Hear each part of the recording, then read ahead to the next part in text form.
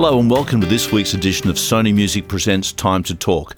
I'm your host, Sean Sennett, and our very special guest this week is country music star Adam Harvey. Adam has a brand new album out at the moment called Songs from Highway 1. Adam's a great raconteur, and we talk about his writing process, we talk about his collaborations with the likes of Lee Kernaghan, Graham Connors, Colin Buchanan, and even the late Slim Dusty, who makes an appearance on the album. He also lets us know that his wife can't wait to get him out of the house and back on the road. So please join me today for a very special chat with our guest, Adam Harvey. Here he is. Hey, Adam, welcome to the podcast. Hey, thanks so much for having me, Sean. I really appreciate it, mate. I've been listening to yours, actually. I enjoyed listening to the one with Kevin Bloody Wilson the other day. He's a funny guy. He's a very funny man. We're actually really good mates, Kevin and I. We go back a long way, but a very intelligent man too, and a huge country music fan. Oh, look, he's one of those guys. He was one of the first people I ever interviewed about 30 years ago, and to this day I still quote lines from the interview to people. Yeah, he'll often ring up and try and road test a new song or something that he's writing, or ring up my wife just to stir her up. It's just so funny. Hey, listen, congratulations on the new record. Oh, thanks, mate. Thank you. Yes, timing's everything. Record an album about travelling all over Australia, and then that's the one thing we're not allowed to do. Well, the interesting thing is, mate, you've produced this record yourself. Yeah, that's right. I've had all sorts of different producers over the years, and I just sort of thought, why don't I have a crack at it myself? And it's another challenge and a whole lot more work than I actually expected. Instead of just walking in and singing my vocals and then coming back and listening to the mixes, when you're there from day one, there's quite a lot of work. But I learnt a hell of a lot too. So, were you making demos for the band to hear before you went in, or you just went in with an acoustic guitar and played songs for them? Yeah, that's one of the things that I've learned over the years, is no one can hear what you're thinking in your head, and so in order to make it very easy for the band, and it makes it a lot faster, is to have a really good demo so that you can play them and say, this is what I want, and they get a very clear picture, and that way the recording process just goes so much quicker, and you're guaranteed as an artist to get exactly what you want out of each song. Yeah, it's interesting sort of mix, because you obviously love collaboration. You've done a lot over the years with people, everybody from Guy Sebastian to John Williamson, Troy, obviously, Becky Cole. There's a mix of collaborations on here, and then original songs you've written yourself and covers. So I wonder if I could maybe throw some of the tracks at you and get your thoughts on them. The opening gambit with Highway Number 1. I mean, if you're going to make a record, you want to have a great title for the album, right? That's a great title. Oh, thanks. Now, you wrote that with Graham Connors. Yeah, that's correct. I actually went up to Mackay to write a song with Graham Connors about my dad, who spent a lot of time in Mackay, and it was still, till the day he died, he always said it was his favourite place. And so I went up there to write that particular song with Graham Connors, called Lindeman Again, and we wrote that song, and then spur of the moment thing, Graham said, "Oh, what's the album about? What's it going to be called?" And I said, "Well, I want to call it Songs from Highway 1, but I still haven't written the title track, Highway Number 1, and sort of told him how I had this vision after watching a show on caravan and camping, and the huge explosion in sales over the last few years of caravans, camper vans, and not only sort of retired people, but also young families that have decided to take their kids out of school and travel around Australia and homeschool their kids. So I just got the whole idea for this song, and when I explained that to Graham, we wrote that song together in what seemed like about half an hour. It's kind of the Leyland Brothers all over again, isn't it? Yes.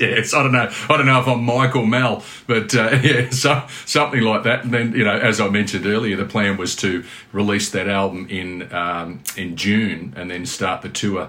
That was halfway through this year, and of course by the end of March we were in total lockdown, and I had this album about travelling all over the country, and as I said, that's the one thing that no one was allowed to do. So it was kind of ironic. They say timing is everything. You mentioned that second song you wrote with Graham, Lindeman Again. That's one of my favourite tracks on the record, and I love the opening line. Les, I haven't got my glasses on here.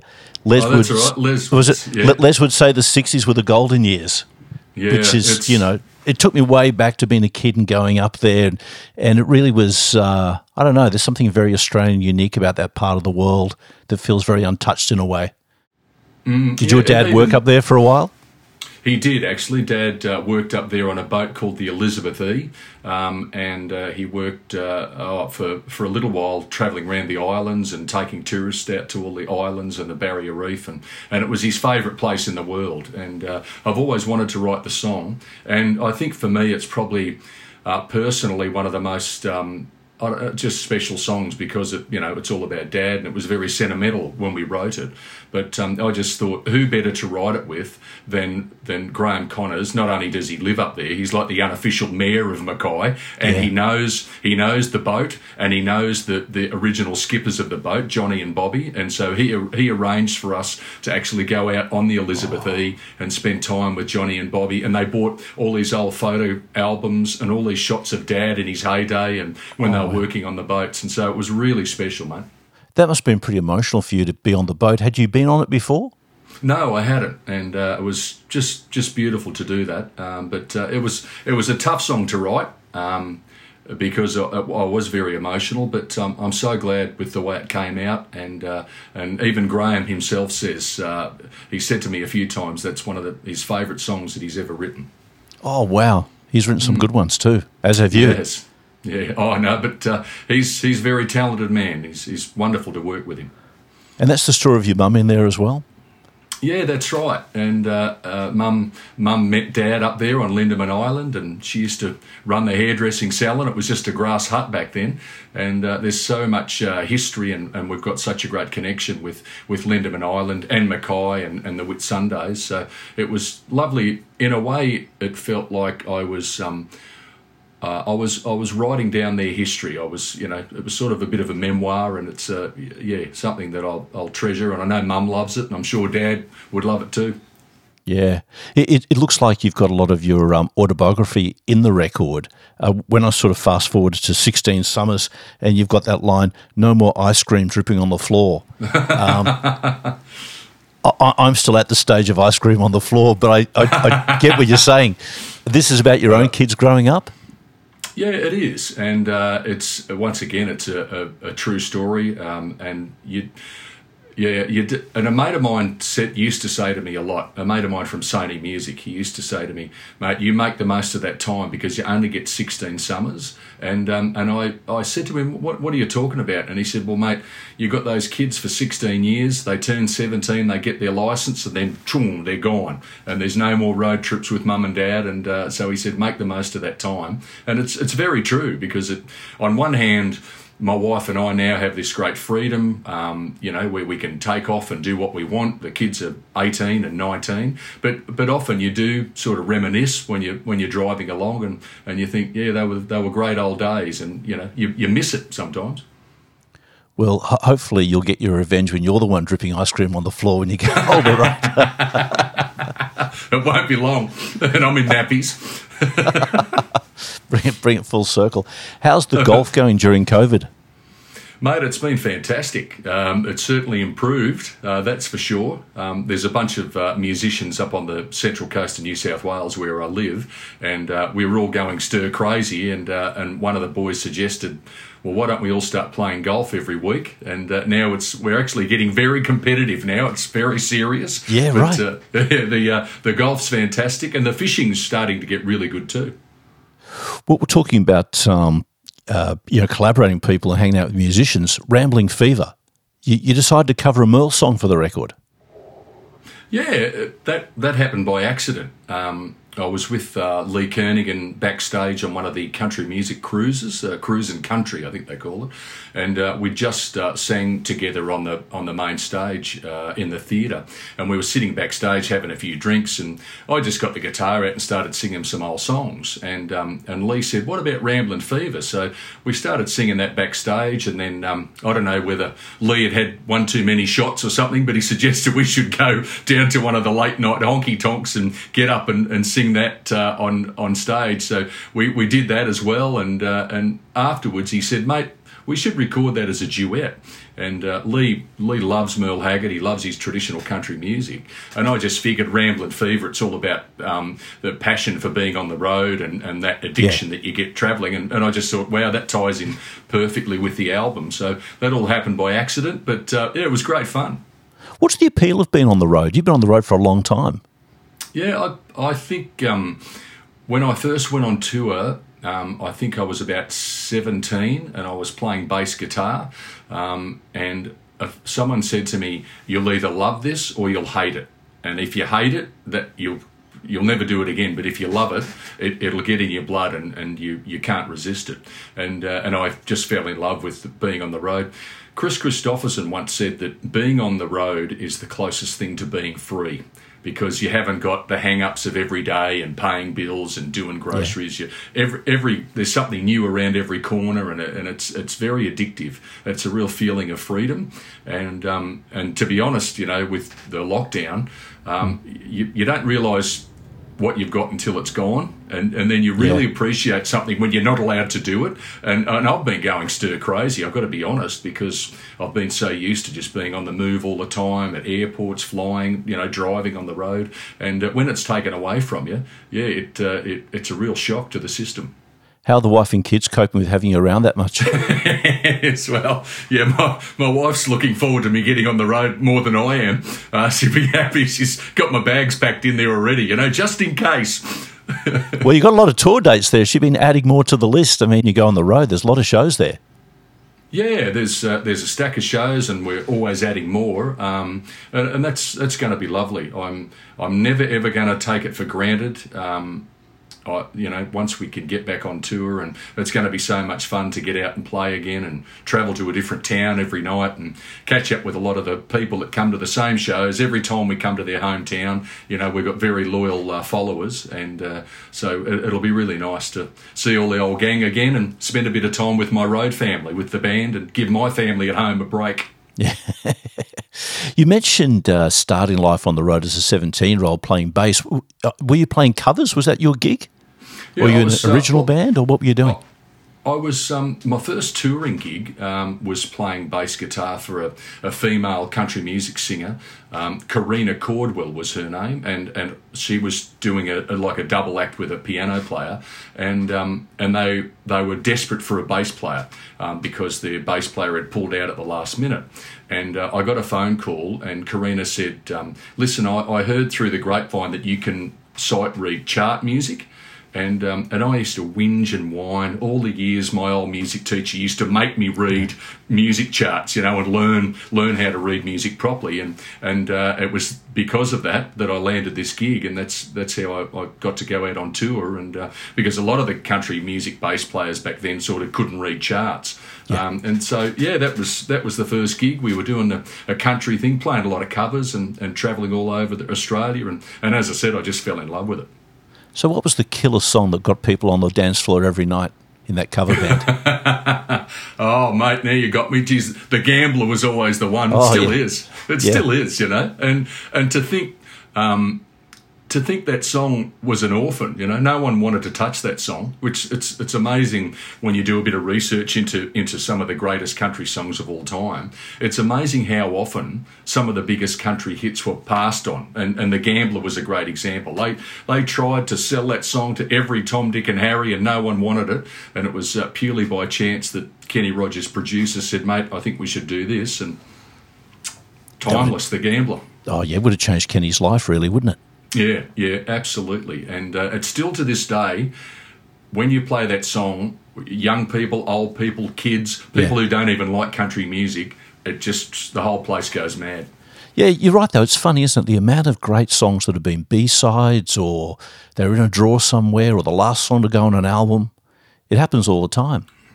Yeah, very true. And it's quite ironic to think that a lot of times it was just a pure fluke. It was pure luck that these songs ended up getting recorded and then going on to become some of our favourite country songs ever.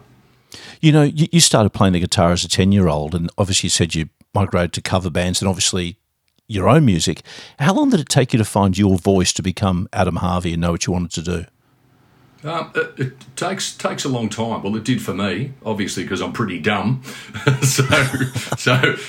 mate of actually Casey Chambers' dad, Bill Chambers, he's a good mate of mine. And one day we were sitting there, and he said, "I've known you for a few years," and he said, "I can't figure out if you're brave or stupid." I said, "I haven't figured it out either yet, mate." But it did take a long time because I was heavily influenced by my dad's music. Dad had a really big vinyl record collection and a stack of the old cassette tapes, and always played country music. And it was, Willie Nelson, Johnny Cash, Kenny Rogers, all that. And I was very heavily influenced by that stuff. And so for quite a few years, I didn't write any of my own music. And my argument was, well, George Strait never had to write any of his songs. But as I got a bit older and, finally people sort of drummed it into me, in order to be unique and be different from everyone else, you have to be able to tell songs and stories and write these things from your own perspective, and that's what makes you unique. Yes. And I think it was John Williamson, actually, one day, I was down at his place, and John Williamson said to me, "Never be frightened to write about something that you think only affects you, or something that's only happened to you." Because he said, we all go through similar things, whether they're ups and downs, weddings, funerals. And he said, when you write a really personal song from deep within that's about something that's happened to you or affected you, he said other people will listen to that, and he said they'll be able to relate to it and connect with it. And I know myself, I've listened to a song and gone, wow, that could have been written about me. And it's funny how we do that. Well, it's interesting. I mean, as said with Lindemann again, obviously it's your story, it's your family. But when I heard that, it took me back to being a 10-year-old kid and going there for the first time with my own family. Isn't that great? That's a wonderful thing about music, can transport you. When you were doing the covers records, Great Country Songbook, etc., obviously you're a student of the stories behind the songs. Was that like an education for you that affected your own songwriting later? Yeah, I think so. Yeah, I really do believe so. And I remember as a kid listening to Tom T. Hall. He had a song called Old Dogs and Children and Watermelon Wine. And I used to listen to that over and over and over. And it was just such a beautiful story. And the way that Tom T. Hall almost put you in the room. It was like you were sitting there watching this thing unfold. And such a beautiful song. And that's when I fell in love with songwriting, and I just thought, that's what I want to do when I grow up. And I still haven't grown up, but that's what I'm doing. Yeah. That is a great song, yeah. Well, what's your process when you are writing? When you collaborate, are you turning up with some ideas formed in your head already? Obviously, in the case of Lindemann, you did. What about a song like Bandits on the Run that closes the album? These days... when I was a bit younger, I was sort of I was vague about my songs and songwriting, but these days when I turn up to a co-write, I have a really specific idea in mind. I'll already usually have a melody, a story, maybe the main line, the hook line of the song.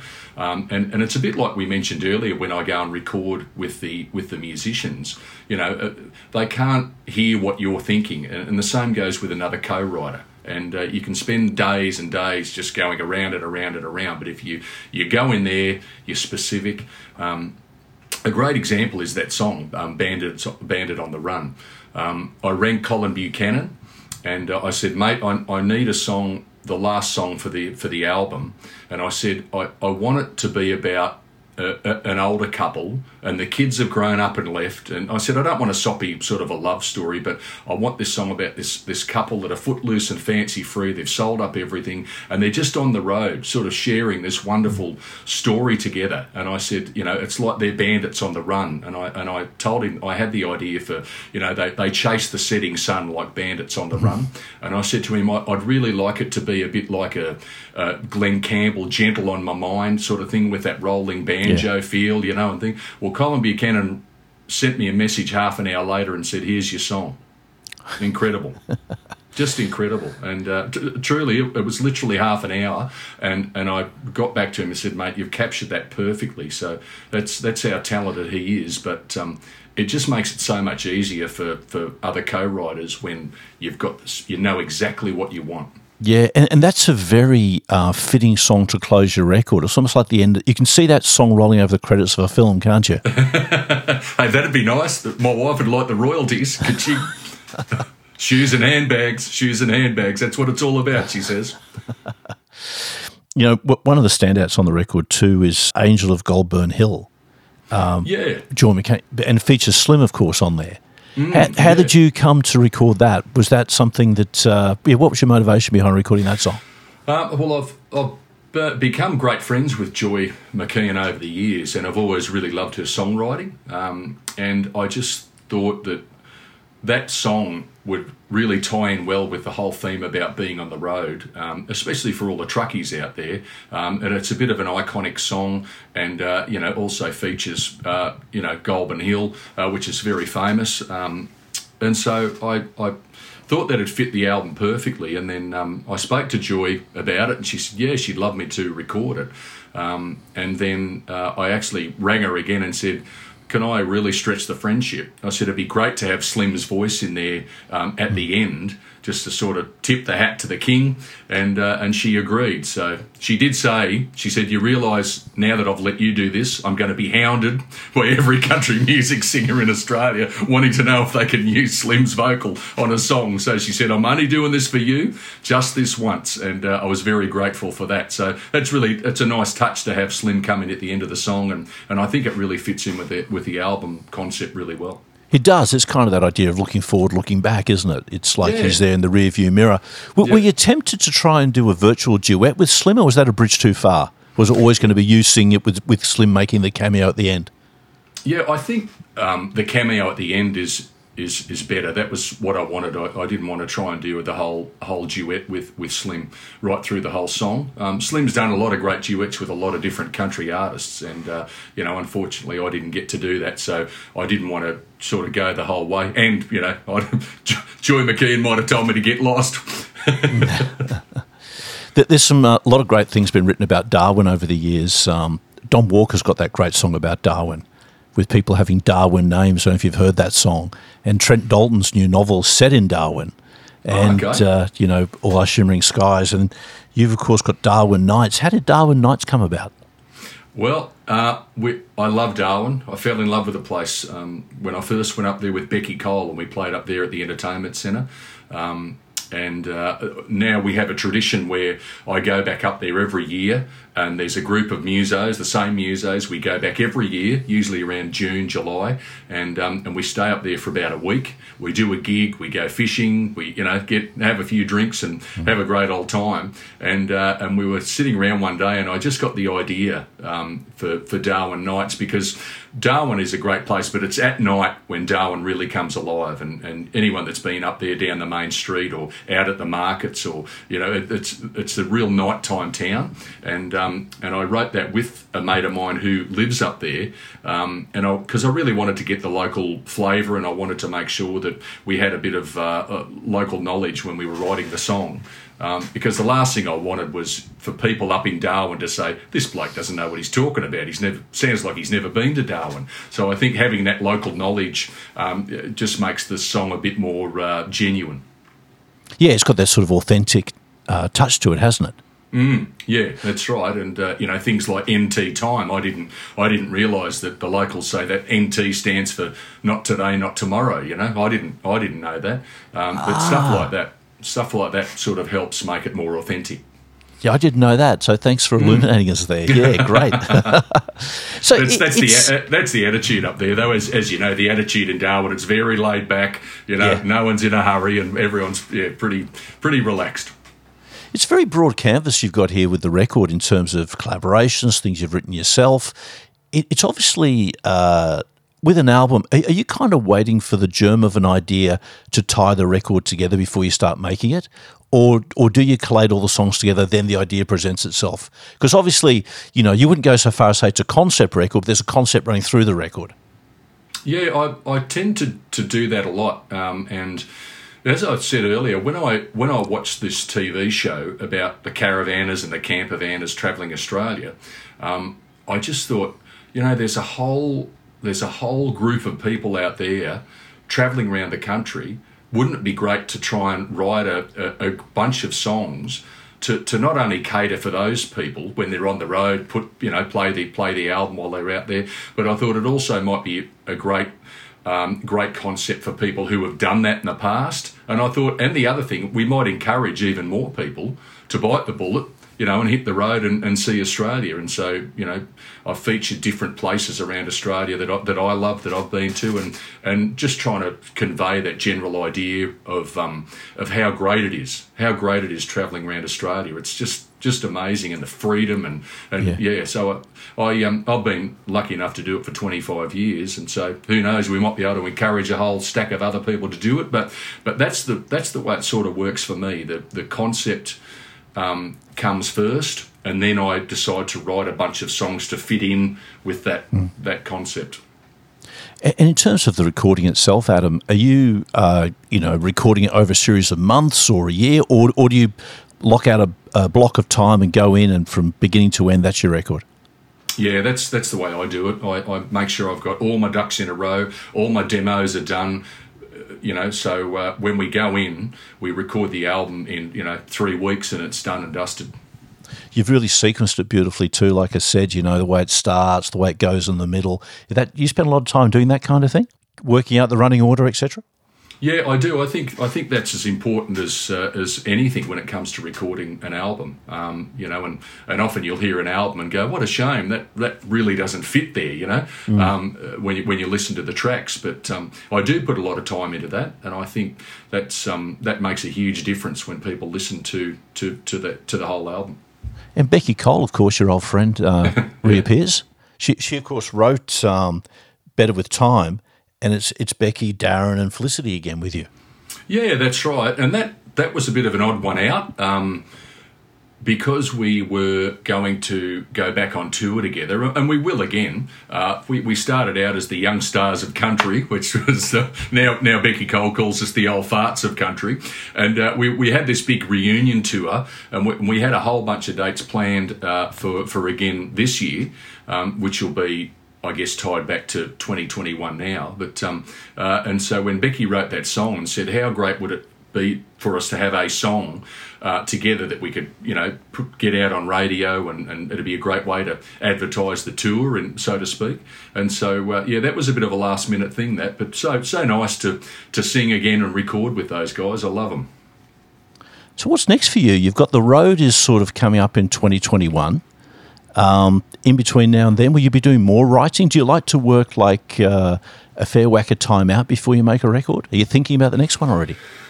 Yeah, to be honest, I get a lot of ideas when I'm out touring, when I'm on the road. And so what I do is I write them down, or I sing them into my phone, ring myself and sing it into my message bank on my mobile phone or something. And then when I finish a tour, I find I have all these ideas on scraps of paper or recorded on my phone. It might be one line or a song about a place or whatever. And then I sit down and go through all those ideas. And most of the time I think, God, what was I drinking when I thought that was a good idea for a song, and throw them away. They make the scrap heap. But every now and then you'll come across one and think, yeah, that's not a bad idea. That could turn into a song. And that's the way it works for me. I get the ideas while I'm on tour. I don't ever write the songs while I'm on tour. I wait until I'm back home again. I'm in my home, in my little comfort zone, and sit and write the songs. And are you one of these guys that kind of says, okay, Monday morning, I'm getting up, I'm hitting my home studio, going to get the guitar out? or do you wait for that little magic spark to go off in your brain that says, this is the right time for it? Yeah, that's me. Graham Connors, he amazes me. He says, I am a songwriter, that is my job, and he gets up every single morning, makes himself a cup of coffee, and sits down and writes a song. And I don't know how he does that, but I could not possibly do that. It's sort of, when the idea hits, then, I quickly scribble it down. It's a bit spontaneous for me. Well, it's interesting. I remember Noel Gallagher from Oasis said that he wrote a lot of his songs in the morning when he woke up. It's like your brain's just really, it's not like you mentioned about the freedom of travelling. It's not thinking about, did I pay my tax bill? Have I got to get whatever jobs we might have for the day? It's just open to these ideas. Yeah. There's an amazing book. It's called Big Magic. and it's by a lady called Elizabeth Gilbert. And she wrote a book called Eat, Pray, Love, which was turned into this amazing movie. But it's an incredible book, and she talks about her opinion on how ideas come about. And she says that many, many years ago, people who came up with a really good idea, other people said to them, you were visited by a genius, like a genie. A genie gave you that idea. And then in the French Renaissance, that changed, and someone that had a good idea, they weren't visited by a genie or a genius. People said, you are a genius. And she said, human beings can't handle that sort of pressure. And she said, that's why, artists turn to drugs and booze and cut off their ears, and crazy stuff, because the pressure that's put on someone when you say, you are a genius, all of a sudden to keep coming up with these ideas. And if you don't, you feel like you're a failure. And her whole book is all about ideas are just floating around in the wind, and every now and then one will strike you if you're lucky. And she said, all you got to do is keep the old antenna up and be alert. And it's a really, really incredible concept. And I think she might be onto something, I think that's it could be the way it all works. It's very interesting you say that, because Keith Richards was asked a while ago about his songwriting process, and he said it's literally a case of keeping his antenna up. Yeah, well, there you go. Just wait, as you're saying, waiting for that visitation, whatever it might be. There's a great book out there too called The War of Art, which is a play on the art of war. And it's just how, a lot of artists do tend to put roadblocks in the way when they're trying to do work. They come up with all these reasons not to sit down and do the work. Yes, that's Tom T. Hall, one of my heroes. Tom T. Hall once said that the most creative thing songwriters do is come up with reasons why they can't write, why they haven't got time to write songs. But one of the great things about co-writing with other people is you become responsible, and you book a time, you book a date, and then you've got to show up and write, and that sort of, it eliminates the old excuses. Oh, I've got to vac the floor, or I've got to do some washing, or that goes out the window when you've got a date booked with another writer. And I guess the great thing about the co-writers too, it's not 100% Adam Harvey, it's not 100% the other person. It's something unique that only the two of you could come up with. You couldn't create it individually. It's that marriage of two different spirits coming together. Very, very true. And I must admit, I've never ever come away from a co-write and not learnt something new. And when you work with other people, like really talented songwriters, you just learn so much from them. And I always really enjoy the process. Let me ask you about a song you wrote yourself on the record, Take Me Back. How did that come about? Yeah, I went down and saw Mum, spent some time with Mum, and she was cleaning out a cupboard, and we went through all these old photo albums, and there was all these shots of myself and my sister and that when we were kids, and I started to reminisce about those great old days when you had to be home when the street lights went on, and there was just so much freedom, and we just spent our days out riding our BMXs with all the local kids, or skateboards, or football, and that sort of freedom. It's gone now, Parents are frightened to let their kids play in the front yard, because the world's gone pretty crazy, and it was back before the internet, and I just thought it's such a shame that we can't go back to when things were a bit simpler, and in my opinion, life was a lot more innocent and I think a lot better. I guess that's the thing, isn't it? We know it was better. I mean, I'm in a situation now, my kid goes in the front yard, I say, is somebody looking at her? Is somebody there? Yeah. Whereas, when we were children, it was like, get home before dark. Yes. Yeah. That's, it's hard to fathom now, isn't it?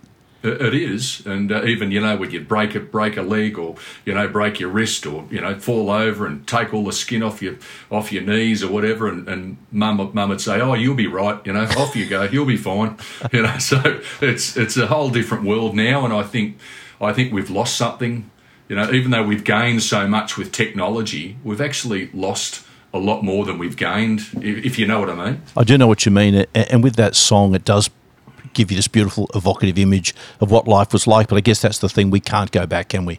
No, you can never go back. That's exactly right, and who knows where it's all going to end up. But you're a parent too, like I am. I mean, my kids are a bit older than yours, obviously, but you do worry about where it's all going to end up, when their parents, hopefully, when their parents or when their grandparents. I mean, who knows what the world's going to look like then? Well, Adam, this record you've made, it's such a beautiful, like I said, evocative. There's nostalgia, but there's also this kind of adrenaline rush of being out there and freedom. And, I love the way you bookended it with Highway Number 1 and then, of course, at the end with Bandits on the Run. You've really done a really beautiful job. Congratulations. Oh, mate, that really means a lot. Thank you very much. And sometimes as an artist you doubt yourself and think, gee, I hope people are going to like this have I come up with something half decent. But that's really lovely of you to say that. And now the fun starts. I just can't wait to release the album and then actually get out on the road and play live again. Yeah, brilliant. Thanks for joining us today, Adam. Thanks, mate. Really appreciate the chat. Good on you.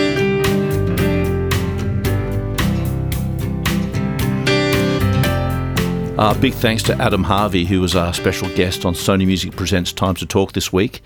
I'm your host, Sean Sennett. Please check out Adam's new album, Songs from Highway 1. Really great record. And go to his website too to check out his tour dates that are coming up. And I'd like to thank the people at Sony Music for organising the chat with Adam today. Jason Millhouse at Record Works Studio for the post-production. And we'll see you back here again very soon.